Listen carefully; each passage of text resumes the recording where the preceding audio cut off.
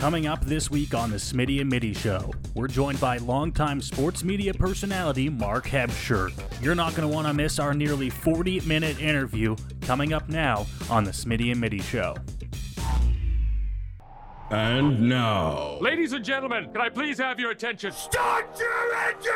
90% of the time, I have no idea what I'm talking about. Don't worry, nobody's listening anyway. The show that's got everyone saying, You're so dumb, for real. with Smitty. What you just said is one of the most idiotic things I have ever heard. Everyone in this room is now dumber for having listened to it. And Mitty. I've been in this business 15 years. What's your name? You! That's my name! This is the Smitty and Mitty Show.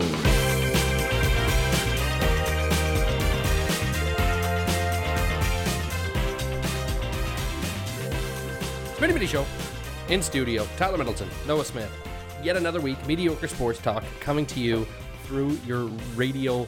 We're sending the radio waves from here. It's getting picked up by your radio and being transmitted to your eardrums. You make it sound a whole lot easier than it is. That's that. I'm basically here Thomas in the Edison. Smitty Mitty Show studios don't create any radio waves. We do something more important. We create sound waves via the internet. We create content, and we send that content via the internet I create sound waves with my voice. to the people that are legally allowed to have radio stations and radio waves, because that's not us. We're not allowed to have radio stations or radio waves. Dave Middleton, Sun Life Financial, Life is Brighter Under the Sun, Gold Line Curling, The Choice of Champions are amazing sponsors here on the Smitty and Mitty Show. I'm back in studio. I didn't plan on being back in studio, but we got a pretty big guest coming up for you here today, and I feel like I needed to be in studio. If you are born in the, let's say mid to late 60s into the 80s, Yeah, big guest. if you're born after 85, maybe 85, right? 65. No, born after, because you could be 10 and watching him on air in the 90s, Oh, I mean, sure, yeah. Started in 84. I was trying to give them a gap, Right. Okay. Right, okay. Yeah, whatever. okay. Point being. Point. What do you mean, point being? Point being, we had a pretty big guest coming up, so that's why I swung into studio But today. we didn't know. But we had no idea. We had no clue. And we're actually going to talk about that in a little bit with him, because I feel like he might get a kick. I was kind of waiting for you to just be like, oh, he's coming on here today, and you just didn't. No, I was waiting for you. You're the one who's all like, oh, woo, woo, exciting. Mark Hebscher joining us in just a little bit. And when I say just a little bit, he's going to join us for the second and third segments of the show. We really wanted to bang out almost an hour's worth of content with him, because it is really an exciting guest for us. And it is the first time in a while that we've had someone on that we don't know a whole lot about, or didn't know a whole lot about coming into the interview. Yeah, a lot of research went into this, Right? and I don't mean that in a mean way to him at all. No. He just was off air in a sports way before I was born, so it's hard for me. But when I text my dad and I said we have Mark coming on the show, and this is he did this. I watched him forever. He was the guy who kind of started all of this that you guys are doing. They were kind of the first show on Sportsline that on a global that took over and made the talk side of sports a little more prevalent versus the buttoned up just straight highlight show. So yeah, we're gonna talk to Mark in a little bit here, and it's gonna I think it's gonna be fun. I guess we'll see. But yeah, it's gonna be a blast. I would assume so. It's gonna be a blast. It's gotta be. It always is with us. Do you thank the sponsors yet? Yeah, I did. You did? Okay. Or you already got that out of the way, so we're fine. We can basically just begin the show now. We have actually begun the show. We did. The show. We did hit record. We did. It's happening. It is recording. It is now coming out live on the radio waves, as you say. So is there anything, because we're not going to get a whole lot of topical sports, I don't think, done this week. So is there anything you want to talk about here in the next 5 to 7 minutes that was really pressing on your brain? I want to say no, just because that would put you in a tough spot to then continue on with the content. So I'm going to say no. Okay. Well, here was something that I don't think we talked about last week, but I did send you. Okay, can I just say one thing? Yep. We have been really into the immaculate grids lately. Mm-hmm. And you know how back on this show we used to do games like Spelling Bee? Yep. I thought it'd be fun to do immaculate grid. I didn't make one, so we're not going to do it this week. But just so you know, I thought it would be a great idea. So I was about. Just give me. No, is this A+ or B minus content? So I was about to send us down an actual line of sports conversation. Yeah. and you thought it important to stop me. Correct. And tell me about something, not that you did for the show, Just that you about. planned of doing for the show. I never even planned on doing it. I just thought it would be a good idea. Okay. All right. Is often how these conversations go. Mm-hmm. Would it have been a good idea? Sure. Okay. That's Do you all I want need. to just give me a word and I can try and spell it now? Or I just needed the validation. you can Validation. Go. on the spot. I haven't got the dictionary out in a while. VAL. This is where it's going to be tough. It could be. It's not that tough. A. What? Vala. No. Valet. Is it I? Well, I can't help you. It's not against the point of the spelling bee game. VALIDI.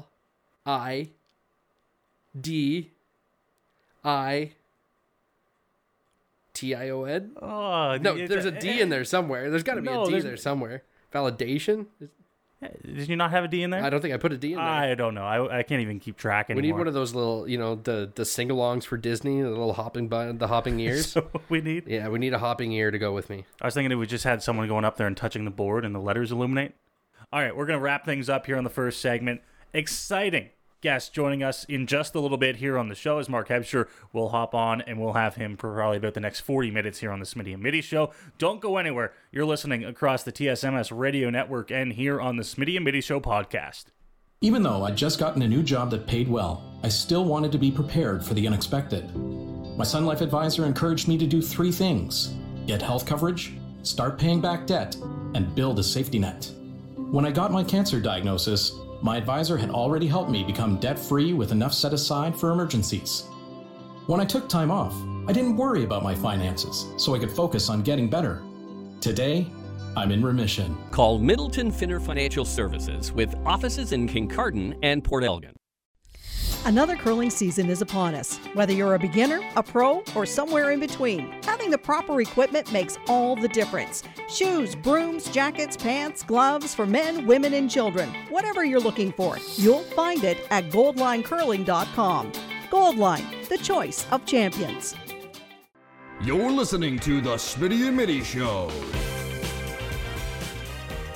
Welcome back to the Smitty and Mitty Show here on Rogers TV in London and Grey County. Pleasure to join us on the show this week, longtime Canadian media personnel, Mr. Mark Hebscher. Mark, it's a pleasure to talk to you. Thanks for joining us this week. Oh, my pleasure, guys. Anytime you want to talk sports, yeah, ring me up. I'm available. We were fighting about what the intro was going to be. We were thinking about amateur golfer now, but we went with sports media personality. Yeah, that'll work. I mean, intros and titles, really, that, once you get to the meat of it, doesn't mean that much. Hard to, sort of categorize somebody. I guess, media personality works or whatever works for you. I don't know. I never thought about it that way, but okay.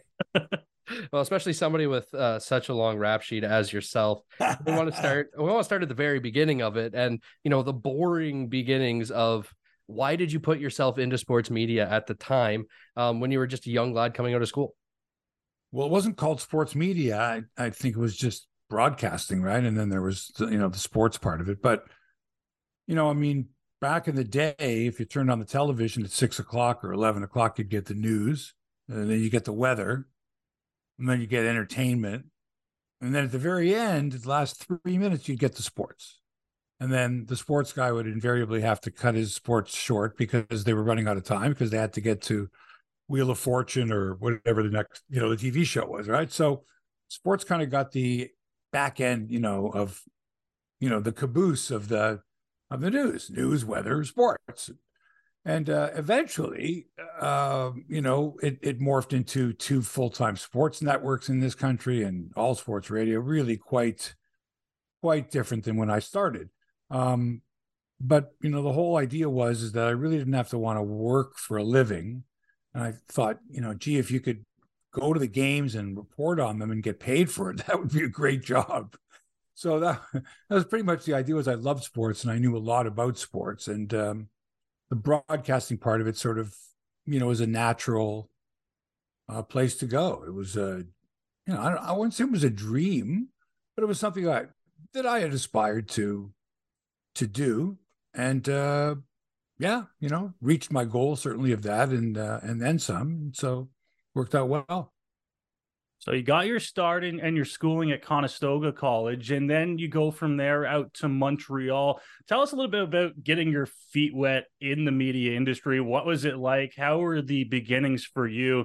Was it nerve-wracking finally getting on air for the first time? Well, I don't even remember the first time I was on the air. It was so long ago, and it was probably something insignificant, right? So it wasn't one of those watershed moments where you went, yes, the first time I ever, like, I probably kept the tape maybe for, I don't know, a short time, but it wasn't that big of a deal. At the time, it probably was, hey, I did it. I spoke on the air and people were listening to me. But I actually started in Kitchener when I was going to school. I was on the college radio station, and I actually worked for two different radio stations at the same time under two different on-air names. One was Mark Walker, and the other was Mark Johnson. That's it. Because Mark Hebscher wasn't the kind of a name that flowed off the tongue back in the 1970s on the air. You had to have some kind of a handle that was easy for people to remember. This was the programming idea. It was, you're never going to remember a name like Hronowich or Hebscher. Or how do you spell that? That's why everybody's name was Stone or Steele or, whatever their real name was. Their on-air name was something short and quick, kind of like a comedian, right? You had to, easy to remember. So on one station, I'm Mark Walker. The other one, one station was in Hespeler, which is Cambridge, right? Now, but then it was Hespeler. Oh, yeah. But then it was Hespeler. There was a station in Hespeler, or at least was within the boundaries of Hespeler. And then the other station was in Guelph. And you really couldn't, I didn't think you could hear one from the other place. They were pretty weak stations. And I was on at night, so I was moonlighting. I was double moonlighting under two different names. And then one night I got caught. I said the wrong name. I said Mark Johnson, which was my name in Cambridge, Hespeler. But I said it in Guelph on the Guelph radio station. The boss heard me and was like, "What?" And then found out that I was working for two different stations, and I got fired from both. Right. And I did harness racing. I also, when I was at college, I got a job because I knew harness racing. They'd opened this new harness racing track called Flamborough Downs, and they raced once a week, and they needed somebody to call the races. And so my program director at Conestoga College, Gary Parkhill, said, "You like horse racing?" I go, "Yeah." He goes, "They're doing auditions for race caller." And I went, "Man, that sounds like fun. That'll be cool." But it's actually really hard work because you got to, it's hard to look through the binoculars and remember the number and what's the horse's name again and what are the colors of the driver and stuff like that. But I really loved that. So I made some money doing that as well. And then before I got to Montreal, actually, I worked in Niagara Falls, Ontario for a while. And then I worked for Foster Hewitt's station, CKFH in Toronto, which had the Blue Jays and the Leaf games on. I got fired from that job. Then I went to Montreal. A lot of getting fired here, Mark. I'm hearing that a lot. So then you move on and before you move on to what you're most famous for, you're doing Blue Jays, right? You're doing Blue Jays pre and post game as well. And I had a weird question about that. And I don't know if it really fits in here, but I'm going to ask it anyways. How did the pre and post games change? What's the evolution of those kind of things? Because now, it's betting lines, it's, their advanced WAR, their spin rates on sliders and stuff like that. And back then I like, what are you just talking about? Who's the hottest hitter, the guys that they've had up? Like, how do you fill a half hour of time back then? No, back then it was more around the league. I had reporters in every city. And specifically American League East cities, so Baltimore, New York, Boston, Detroit, Cleveland at the time were in the American League East. And so those were the games you played the most within your division. And so we had reporters and I would do the pregame show and I would say, let's go live to Baltimore now. And on the line is, Mark Jacobson, our Orioles reporter. And he'd go, this youngster Cal Ripken is tearing it up for the Orioles. And, a little report on the Orioles, so sort of a scouting report thing. But yeah, whenever you could get a good news story out of another city, it was great. That's people really, back then, people really sort of took to what was going on in the other cities. Not because of betting, because of the rivalries that were developed, and it was new and exciting. And, these, the Earl Weavers and the Billy Martins and the Reggie Jacksons and people like that really were quite dynamic personalities. And so you wanted to know what was going on in the league and some behind the scenes stuff. And without social media, you had to depend on the beat reporters, the guys that, and it was pretty much all guys that covered the teams. And these guys were stringers also for other stations. So they would make money, appearing on my show, for example. We would pay them. I think we paid $20 like for a hit. $20 is $20, right? But if the guy could get, 4 different stations to work for, $80 for a Saturday afternoon was like good dough if you're a young up and coming radio guy. So it was more about the league. And the post-game show was like, we took phone calls. And man, it was just people would be so upset. And I'd have to say to them, look, I mean, did you expect they were going to win every game? They go, no, but not giving up 4 runs in the 9th. I said, look, if I said to you they were going to lose 80 games, and I said, out of those 80 games, you're going to lose 80 games. Out of those 80 games, 4 of them, okay, will take place in the most heartbreaking possible fashion, down 5 runs, whatever, however, a wild pitch in the bottom of the 9th. Is it going to happen that way? Can you accept the fact that this was one of those games? No, we can't accept it. It was inexcusable. Fire the manager. So you had this daily, it was wonderful after each game. And I much preferred it after the Jays lost, because that's when you got the best phone calls and you got the best comments. When they won, it was like bandwagon jumping. Oh, I love Brent Monix. He's a great player. Yeah, he went 4 for 4 and he had the game winning hit. That's great. But, okay. And then everyone else would jump on the bandwagon. Yeah, Rand should play every day. Forget about the platoon, blah, blah, blah, stuff like that. So when they lost or when there was controversy, that was always the best. And it still is to this day. That's what fuels, I think, sports radio and sports talk is failure, right? It's not the winning all the time. It was boring. Can you imagine covering the New England Patriots all those years? Oh, boring. Tom Brady, boring.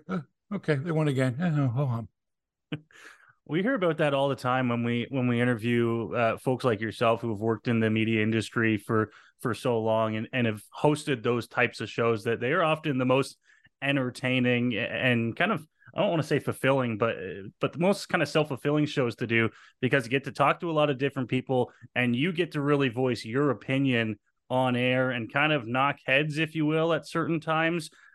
We haven't gone into depth about a lot of the other roles that you've done over the course of your career, but where does that kind of rank up there in terms of, hosting those post-game and pre-game shows, taking those calls? Was that one of the more fun jobs that you got to do over your career? It was the most fun. The pre and post game stuff, you have to understand that I had already done the talk shows prior to those Blue Jay games. So in the early 80s, I was working at CJCL and then later at 590, which was CKEY at the time. And I had my own 2-hour nightly show. So 5 nights a week, Monday to Friday from 6 till 8. I was on the air. It was just me. And it was a it was a phone in, phone out show is what we called it, because we would phone guests, right? And say, look, we want to call you Bob Costas. We'd say, look, we want to call you. We need your phone number. And we would call him at his apartment in New York at a predetermined time. And he'd be our guest, for a while. And we had wonderful guests. And occasionally they would come into the studios, which were downtown Toronto at number 1 Yonge Street in the Toronto Star building. So good location. And I loved it. It was great. I mean, you put the show together every day. You get up saying, what's in the news today? Who do we have scheduled? And is it relevant stuff? And what are we going to talk about at the beginning of the show? And I would do I would pre-tape a commentary with the late, great Jim Shaky Hunt, one of the legendary Toronto media guys, started and did, wrote for many, many years, Hall of Famer. And then as a broadcaster, a tremendous sportscaster and very opinionated and a wonderful guy to butt heads with, right?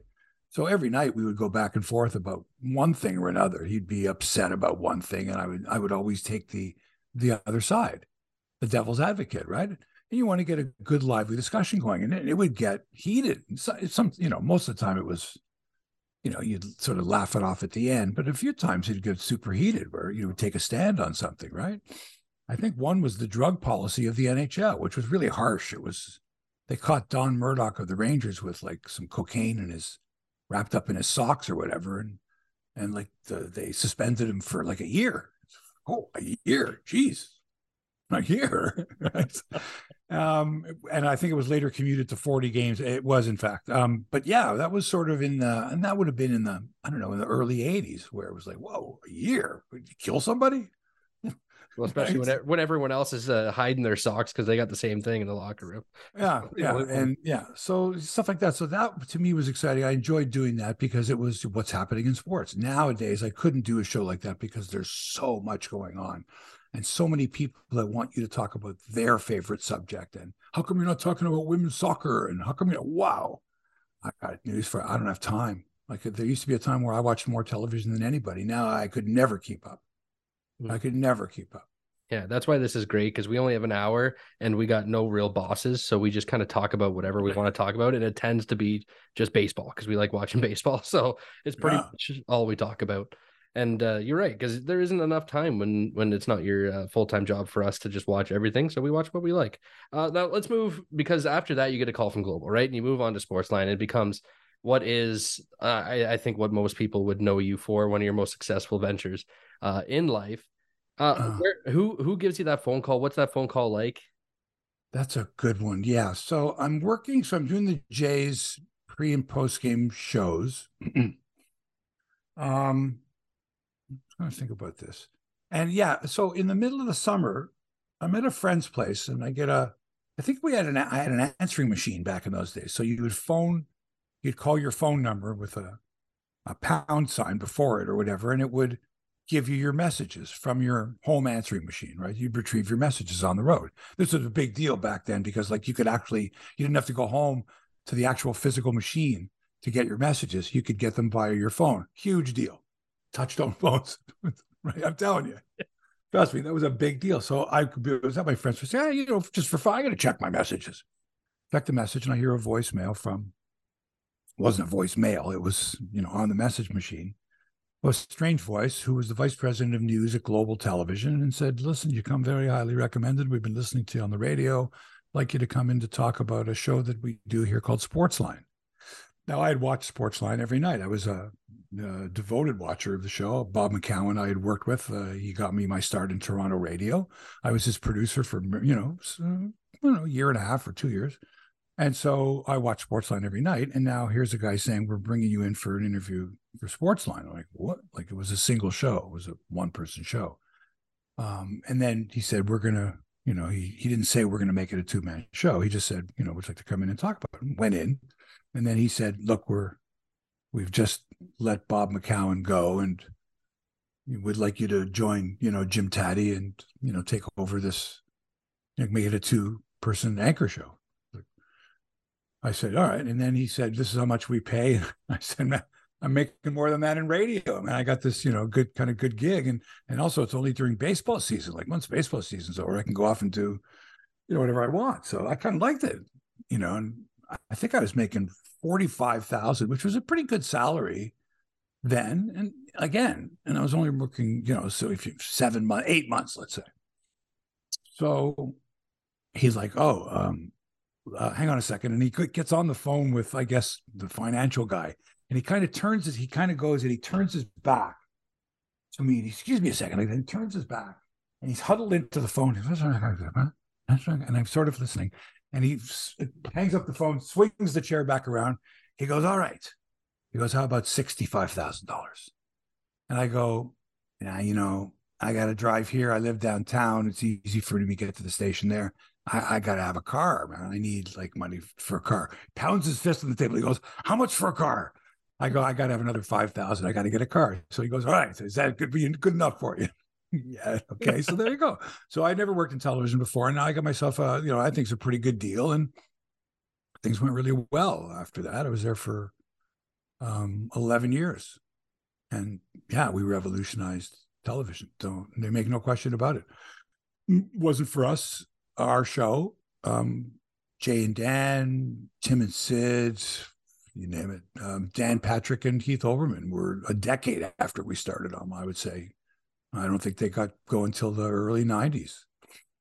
I legitimately have written down here as a question, Tim and Sid, Overdrive, Dan Patrick, do they owe everything to you? So there you go. You answered that question for me. I don't know if they owe everything. I just know this. I think eventually, had it not been me and Jim, somebody would have clicked on saying, hey, let's, put two guys together that sound like they're, your buddies, could be your next door neighbor.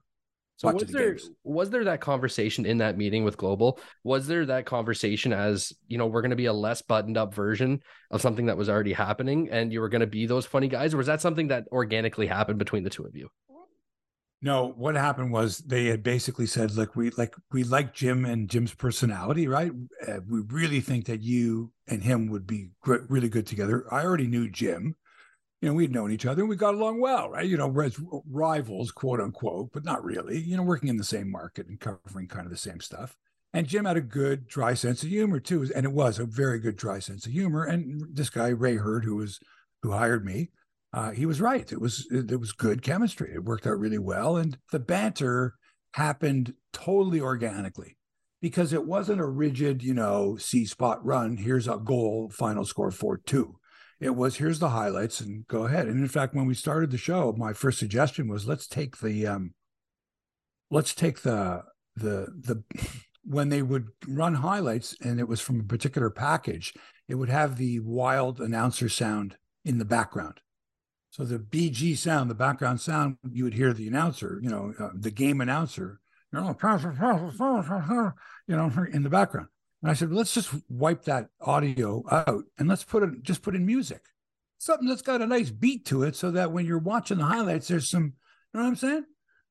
Especially not especially with hockey, but it was like, let's get something more than just hearing the announcer or dead air and then I don't know, some random wild sound. So I said, look, I got some really good music, and that would really fit really well, and it would allow us when we're doing the voiceover to hear, get a little bit of energy going. Anyway, it worked like a charm, of course, and that kind of helped. It was different. Our show was different.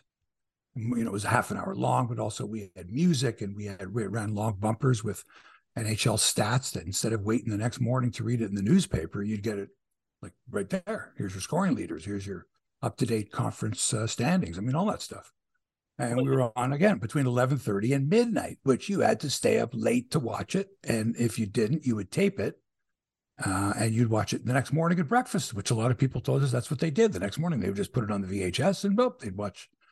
What's the difference if you're watching it at 7 in the morning or at 11:30 at night? Nothing happened in between, really. Now, is that something that took off fairly quickly? You mentioned you were kind of the first to do it, to switch it up, the dual host, the add music, the kind of more laid back. You guys get any backlash on that? Did people say, whoa, this is different? What are you guys doing? Or was everyone all for it right away? So we didn't know how successful it was. Like, we didn't know who we were reaching. We had no idea. Like, we knew that Global you could see all over Ontario, but we're from Toronto. What did we care about in Huppitville or Northern? Like, you know what I mean? We're Toronto centric. I don't care.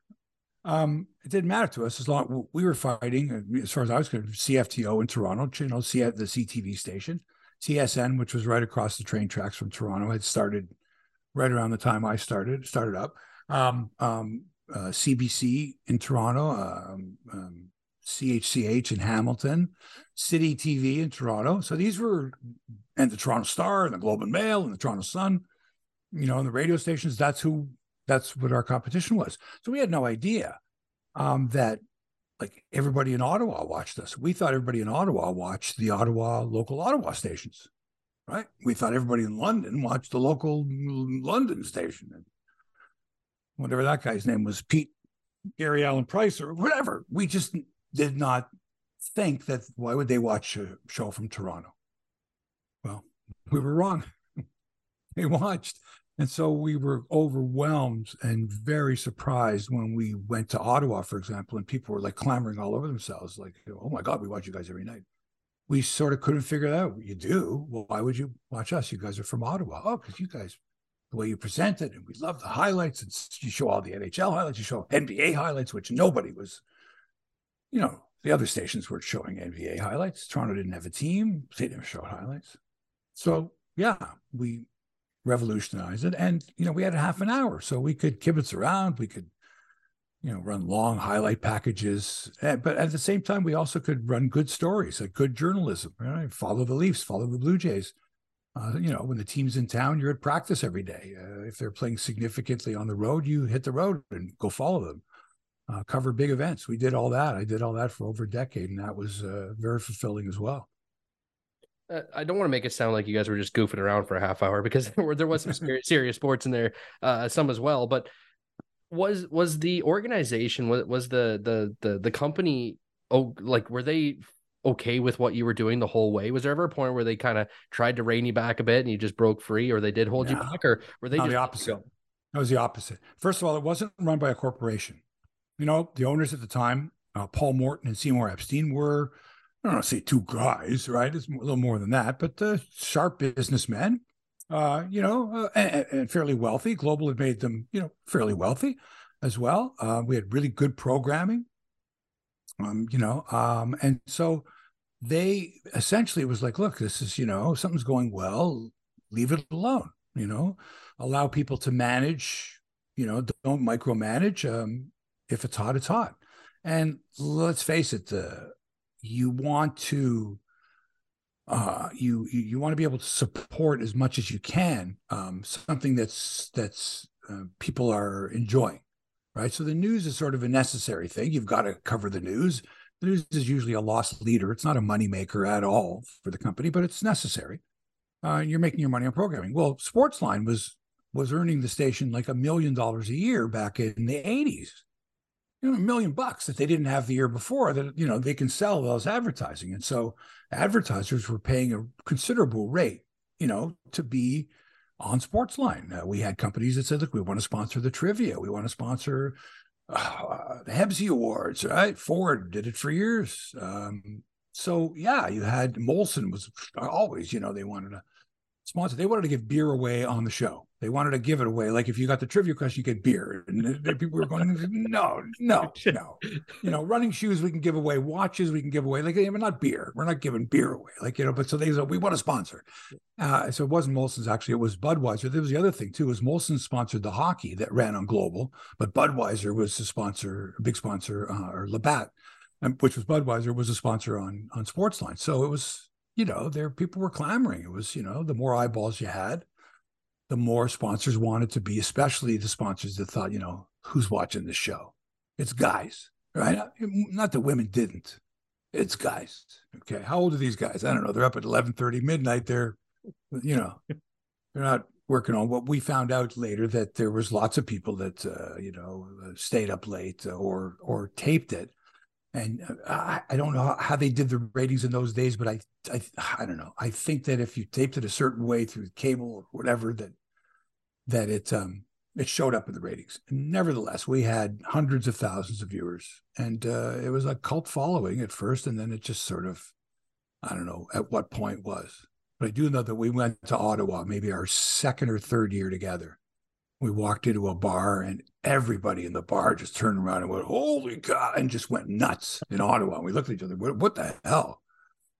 It was bizarre. And that's when I think we both went, looks like we got something going here, huh? So that's got to be a great feeling. Mark Hebscher joining us here on the Smitty and Mitty Show this week. If you are watching on Rogers TV in London or Grey County, that's all the time we got on the show for this week. But we do have more coming up on the radio show as well as the podcast. So make sure you tune in there for the next segment here on the show. And Mark Hebscher will be back with us here on the Smitty and Mitty Show. Even though I'd just gotten a new job that paid well, I still wanted to be prepared for the unexpected. My Sun Life advisor encouraged me to do 3 things: get health coverage, start paying back debt, and build a safety net. When I got my cancer diagnosis, my advisor had already helped me become debt-free with enough set aside for emergencies. When I took time off, I didn't worry about my finances, so I could focus on getting better. Today, I'm in remission. Call Middleton Finner Financial Services with offices in Kincardine and Port Elgin. Another curling season is upon us. Whether you're a beginner, a pro, or somewhere in between, having the proper equipment makes all the difference. Shoes, brooms, jackets, pants, gloves for men, women, and children. Whatever you're looking for, you'll find it at GoldlineCurling.com. Goldline, the choice of champions. This is the Smitty and Mitty Show. All right, welcome back to the Smitty and Mitty Show. Happy to still be joining us. Mark Hebscher here. Thank you very much for sticking around for another segment with us.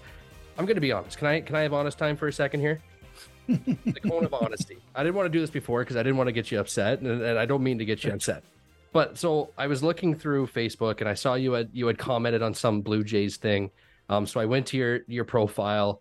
I saw you were on Sportsline and all these things, all these lists of accolades. I thought, oh, he'd be really great to talk to. Sent you a message. You were more than gracious enough to come on with us. I didn't realize how big you were in the sports world until I sent my dad a text and said you were coming on the show. And then he called me. He didn't even text me back. He called me to rave about it. So it's not that I didn't know who you were, but it was just that I had no idea how big you were until I talked to my dad. And then all of a sudden this got really serious. Well, that's nice of your dad to promote me like that. Yeah, it was, listen, it was a long time ago. It was fun. And I'm glad that I could bring some smiles, certainly recognition. If they don't remember who you were, then obviously you didn't have much of an effect. If they remember, that's a good thing. Well, he definitely remembered you. So I want to take some time here because you had a podcast, you stopped doing the podcast, and I feel like you haven't had time to rant and rave about some sports here. So I want to give you an opportunity. And do you want to start with the Jays? Let's start with the Blue Jays and the analytics that go into pulling Jose Barrios in 40 something pitches into an elimination game. Do you think we're going too far with analytics in baseball? Do you remember a few years back when the Jays were in against Tampa and was it Matt Shoemaker? Was that the guy's name, the pitcher? Yeah. And then remember he was doing just fine and Charlie yanked him after the fourth inning and I think at that point, and that's 3 years ago. Right at that point, I just remember going, wait a second. The guy's pitching well. Come on. He knows something we don't know. This doesn't make sense. If your bullpen was locked down and fabulous, okay, but still, come on. 4 innings. The guy, number of pitches. No, there wasn't anything that suggested that Shoemaker be taken out of that game. I remember that distinctly and going, well, and that was the analytics. Well, it showed the second time through the order or whatever it was at the time. And of course, they lost that game and they lost the series. But that to me was a turning point in the analytics. What happened with not going with your gut, but just sort of observing. As opposed to looking, this was like premeditated. Like with Barrios, it was premeditated. It was like, oh, there's no way we let him go to here.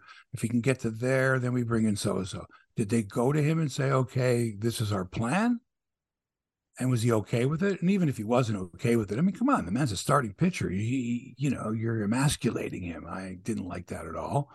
And I just think that, analytics is it's too much. If that's the case, then any monkey could manage any team, right? Just pull the analytics, or the guy from upstairs presses a button. Analytics says, go.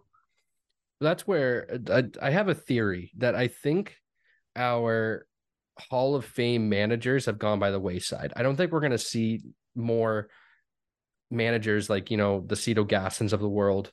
Oh, he's not in the Hall of Fame, though. He's not yet. He may be up. He may get voted we might in. get to see him. Yes. He may get in. But whoever you want to put on that pedestal, I just don't know if we're going to have those again, because I feel like we're going to have a cycle of young managers constantly coming into these spots that are okay with the analytics and are okay with just going with whatever the front office said. There's going to be no real gut feeling to any of these. Like Dave Roberts, I have a feeling he's going to end up being a Hall of Fame manager, and I think he might be one of your last ones you're going to see.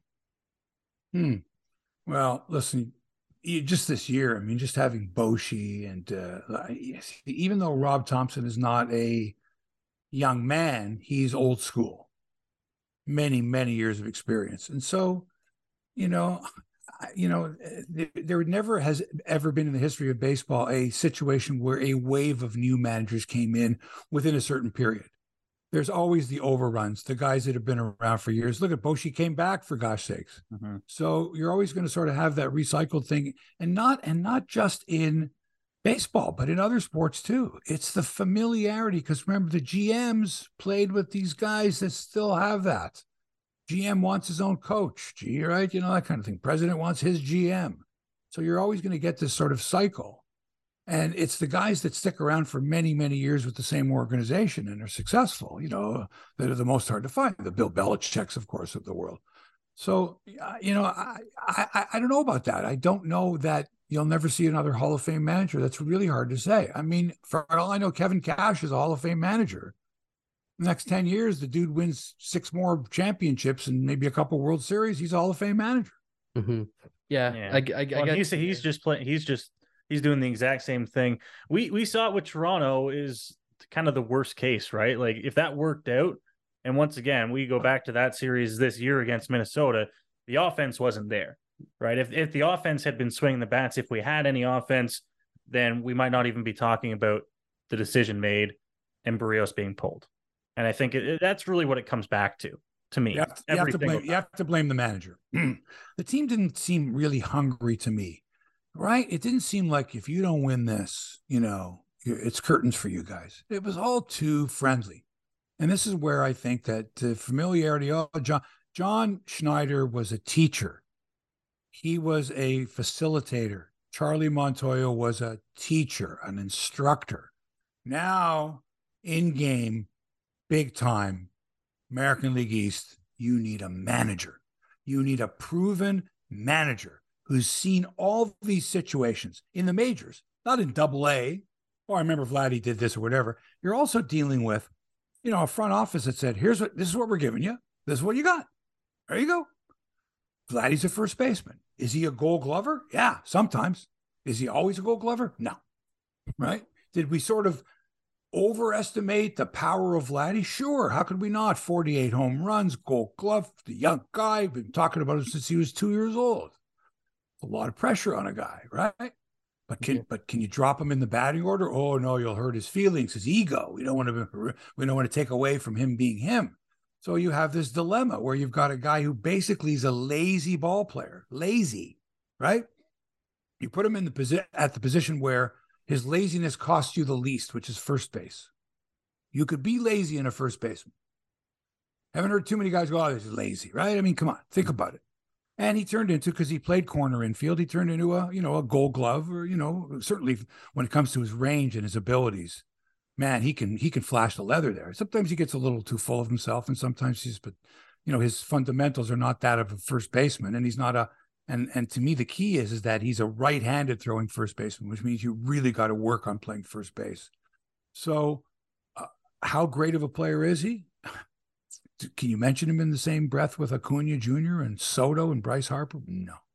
You're preaching to the choir here, because the Smitty and Mitty show fans know that I have been harping on this for years. And I think that awesome year in minor league ballparks, let's not forget. I think that's going to be an outlier of his career. I think he's a guy that's going to hit balls at 114 miles an hour, but they're going to be line drives more often than not. And he's just not going to be that power guy that I think we got tricked into thinking, because, top prospect, all these things, name recognition happens. And we put him up to a spot that I just don't think he is. He's a Hall of very good player, but I don't know if he's going to be an all-star player that's really going to, that your team can build around year in and year out.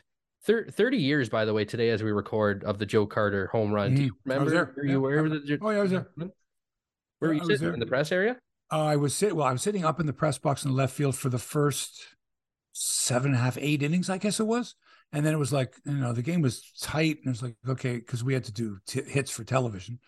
And it was, oh boy, it was late. I'm trying to think what time it was. It was late. It was getting close to 11-ish kind of a thing. It wasn't extra inning. So yeah, it would have been around that. And so around the 8th inning, I went downstairs to join my camera operator, because there was either going to be a celebration on the field, or there was going to be heartbreak, and we got to get to the locker room, and there was going to be a 7th game. So it was, as I recall, it was, quite tense, but I didn't think we were going to win. I was like, oh yeah, we got this one in the bag, and we were trailing.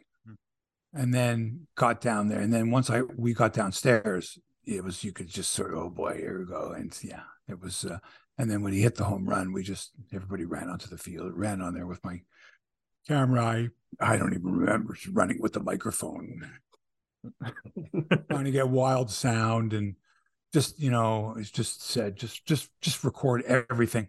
Just record. See, it wasn't digital in those days. You were actually dealing with actual videotape. So I think each one of them were 20 minutes worth. So he had the guy's got, carrying a bag. He's got, if he's, I'm running out of tape. Are you okay? Give me that one. Okay. Label it. Okay. Make sure you label what's on there, the interview, whatever you got. And then here, pop another tape in there. Okay. Off you go. Go get more stuff. See you in the locker room. Watch out for the champagne. I was worried for a second there that you were going to tell us that you missed it, that you didn't get to see it. The Dan Shulman. That you were underneath the seats and you didn't get to see. No, I saw it. Dan Shulman in the elevator. Yeah, Dan Shulman in the elevator. No, I saw it. And let me tell you, I'm going to tell you, it was like it got out in a hurry. Like he hit it and it was like, holy, and before you knew it, it was over. Like it just, you didn't have time to think about it. It was just what? And then, yeah, it was fabulous. Was it hard at those times to be critical of the team and players? When they just won the World Series, you can't be critical of anything. Well, I mean, really. not at that point specifically, yes.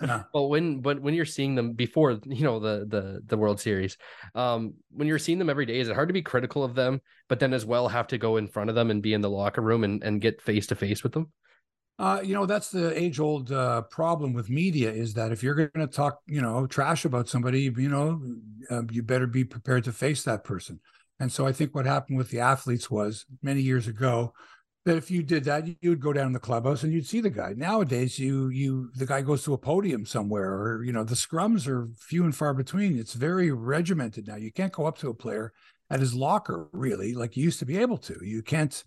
You got to make an appointment. And even then, there's a PR person there and you're only allowed to ask certain questions, and they make this guy available. Sorry, he's not available today. Much more difficult. You had to develop a relationship with a player. Look, I was on George Bell's case a lot. I wasn't the only one, but if he screwed up, I was on his case a lot.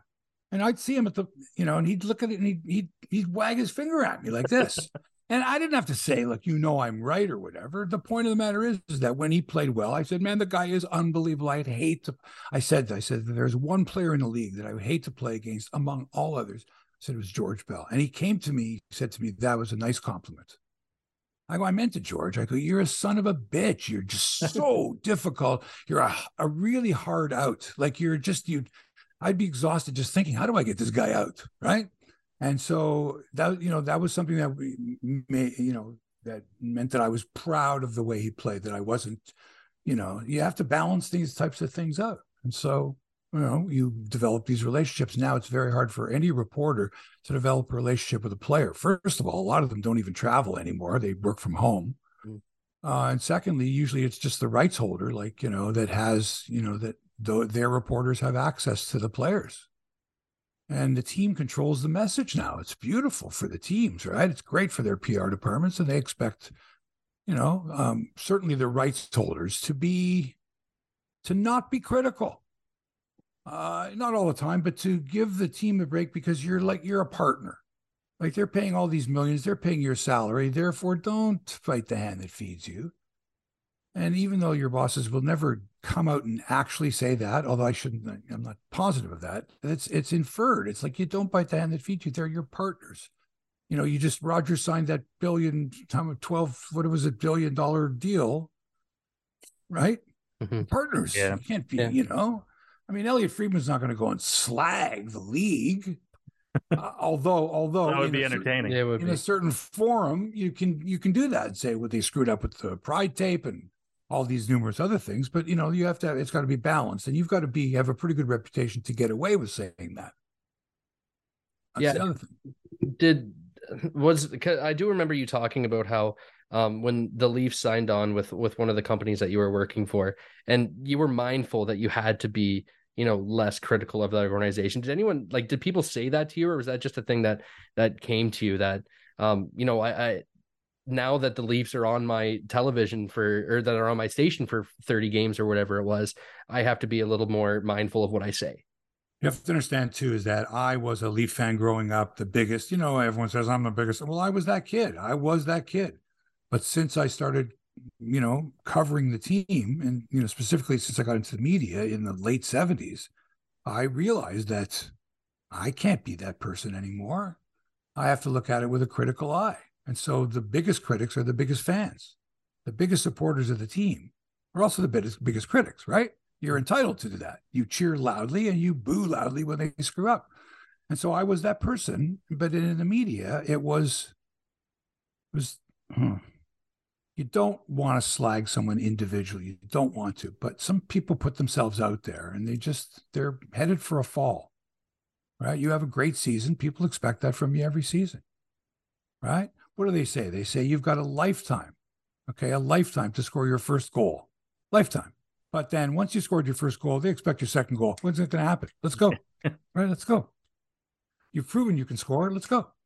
And so it's that chasing all that time and chasing that the athlete, they're single-minded in a lot of cases. And when the media comes and asks certain questions to either derail that or question it or something like that, it can be a very difficult thing to handle if you're an athlete. You're not used to failure and you're not used to speculation from outsiders. Mm-hmm. Mark Hebscher joining us on the Smitty and Mitty show this week. We are out of time on the show this week. Mark, it's an absolute pleasure to get to talk to you, talk about your career, talk some sports here on the show, and we're absolutely going to have to do it again. Thank you for hopping on with us this week. Pleasure. Guys, it was really it was great being on Smitty and Mitty, and thanks for having me. I really do appreciate it. Another curling season is upon us. Whether you're a beginner, a pro, or somewhere in between, having the proper equipment makes all the difference. Shoes, brooms, jackets, pants, gloves for men, women, and children. Whatever you're looking for, you'll find it at goldlinecurling.com. Goldline, the choice of champions. Even though I'd just gotten a new job that paid well, I still wanted to be prepared for the unexpected. My Sun Life advisor encouraged me to do 3 things: get health coverage, start paying back debt, and build a safety net.